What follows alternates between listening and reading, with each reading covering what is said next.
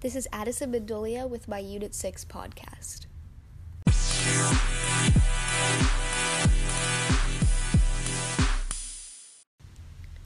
My favorite part of Unit 6 had to be learning about all of the different city models. It was interesting to try to apply all of them to current cities as well as making our own.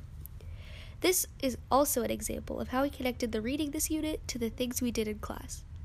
We got to use Legos and Play-Doh to help us recreate one of the city models ourselves.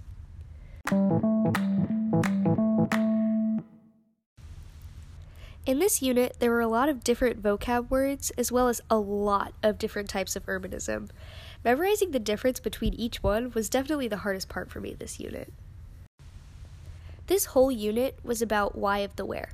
The city model showed where every house, business, shops, etc. could be placed, and why they should be placed there.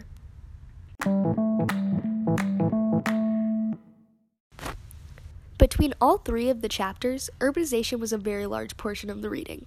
All three explained either why it is needed, how it can hurt a city, or how it can help a city. This has been Addison Mendolia with my Unit 6 podcast. Thanks for listening.